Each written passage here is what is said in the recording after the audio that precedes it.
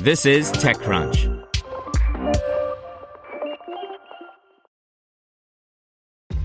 This episode is brought to you by ShipStation. You know, some things take a lot of work, like sending little robots to far-off distant planets. And just as that's challenging, so too is running a successful e-commerce business, especially when there's so much to do. So I want to introduce you all to ShipStation.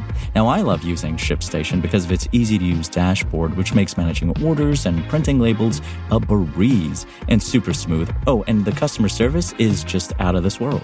It's exactly what you need to help grow your business. Sign up for your free 60-day trial at shipstation.com/technews. That's shipstation.com/technews. Today's briefing is brought to you by NetSuite by Oracle, the world's #1 cloud business system. NetSuite gives you the visibility and control needed to make smart decisions and grow with confidence. Save time and money and gain agility and scale by managing your company's finances in one place in real time from your desktop or phone. Start today. Right now, NetSuite is offering valuable insights with a free guide, 7 key strategies to grow your profits at netsuite.com/crunch. Get your free guide at netsuite.com/crunch. Xiaomi spins off POCO as an independent company. By Manish Singh. Xiaomi said today it's spinning off POCO, a sub-smartphone brand it created in 2018, as a standalone company that will now run independently of the Chinese electronics giant and make its own market strategy. The move comes months after a top POCO executive, Jay Mani, a former Googler, and some other founding and core members left the sub-brand. The company today insisted that POCO F1, the only smartphone to be launched under the POCO brand, remains a quote-unquote successful handset. The POCO F1 is a $300 smartphone and was launched in 50 markets. Manu Kumar Jain, VP of Xiaomi, said POCO has grown into its own identity in a short span of time. POCO F1 is an extremely popular phone across user groups and remains a top contender in its category even in 2020. We feel the time is right to let POCO operate on its own now, which is why we're excited to announce that POCO will spin off as an independent brand, he said in a statement. A Xiaomi spokesperson confirmed to TechCrunch that POCO is now an independent company but didn't share how it would be structured. Xiaomi created POCO brand to launch high-end premium smartphones that would compete directly with flagship smartphones of OnePlus and Samsung. In an interview with yours truly in 2018, Alvin C., the head of POCO, and Mani said they were working on a number of smartphones and were also thinking about other gadget categories. At the time, the company had 300 people working on POCO, and they shared resources with the parent firm. The hope is that we can open up this new consumer need if we can offer them something compelling enough at a price point that they've never imagined before.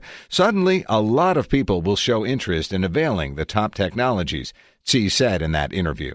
It's unclear, however, why Xiaomi never launched more smartphones under the POCO brand, despite the claimed success.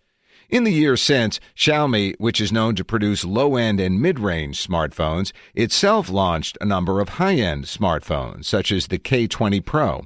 Indeed, earlier this week, Xiaomi announced it was planning to launch a number of premium smartphones in India, its most important market and where it's the top handset vendor.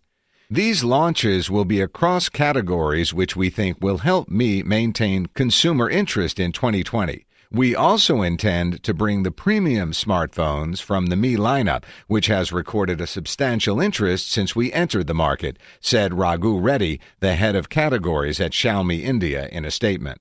That sounds like an explanation. As my colleague Rita pointed out last year, Chinese smartphone makers have launched sub-brands in recent years to launch handsets that deviate from their company's brand image.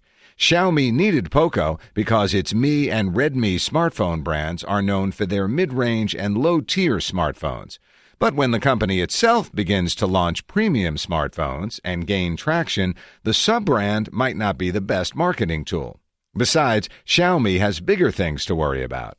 In our recent Xiaomi's earnings coverage, we noted that the Chinese electronics giant was struggling to expand its internet services business as it attempts to cut reliance on its gadgets empire.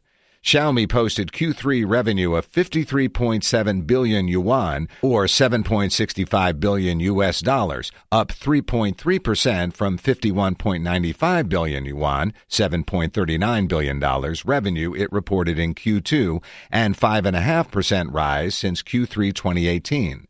On top of that, the smartphone business revenue of Xiaomi, which went public in 2018, stood at 32.3 billion yuan, $4.6 billion in Q3 last year, down 7.8% year over year. The company, which shipped 32.1 million smartphone units during the period, blamed the downturn in China's smartphone market for the decline. Want to learn how you can make smarter decisions with your money? Well, I've got the podcast for you. I'm Sean Piles, and I host NerdWallet's Smart Money Podcast. Our show features our team of nerds, personal finance experts in credit cards, banking, investing, and more. And they'll help you make the most of your money while cutting through the clutter and misinformation in today's world of personal finance. You'll get clarity on strategies to help you build your wealth, invest wisely, shop for financial products, and plan for major life events. Listen to NerdWallet's Smart Money Podcast wherever you get your podcasts.